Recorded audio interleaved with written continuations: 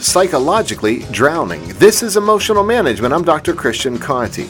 Drowning is beyond scary. To think that you might lose your breath, and therefore your very life, is the definition of scary. That is why oftentimes people attempt to punch or hit a lifeguard who's attempting to save them. If you understand fear responses, too, it makes sense, which is why lifeguards are trained not to take it personally.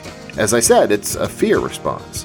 And the same is true for those in great psychological distress. Their pain is often driving them to lash out at others. I've witnessed this countless times over the past 2 decades, and because I know what people do in times of great distress, physical or psychological, I really understand that it's not personal in any way. So be mindful of this lesson the next time you encounter someone who seems to be psychologically swinging at the help you hope to provide. For more insight, visit drchristianconti.com.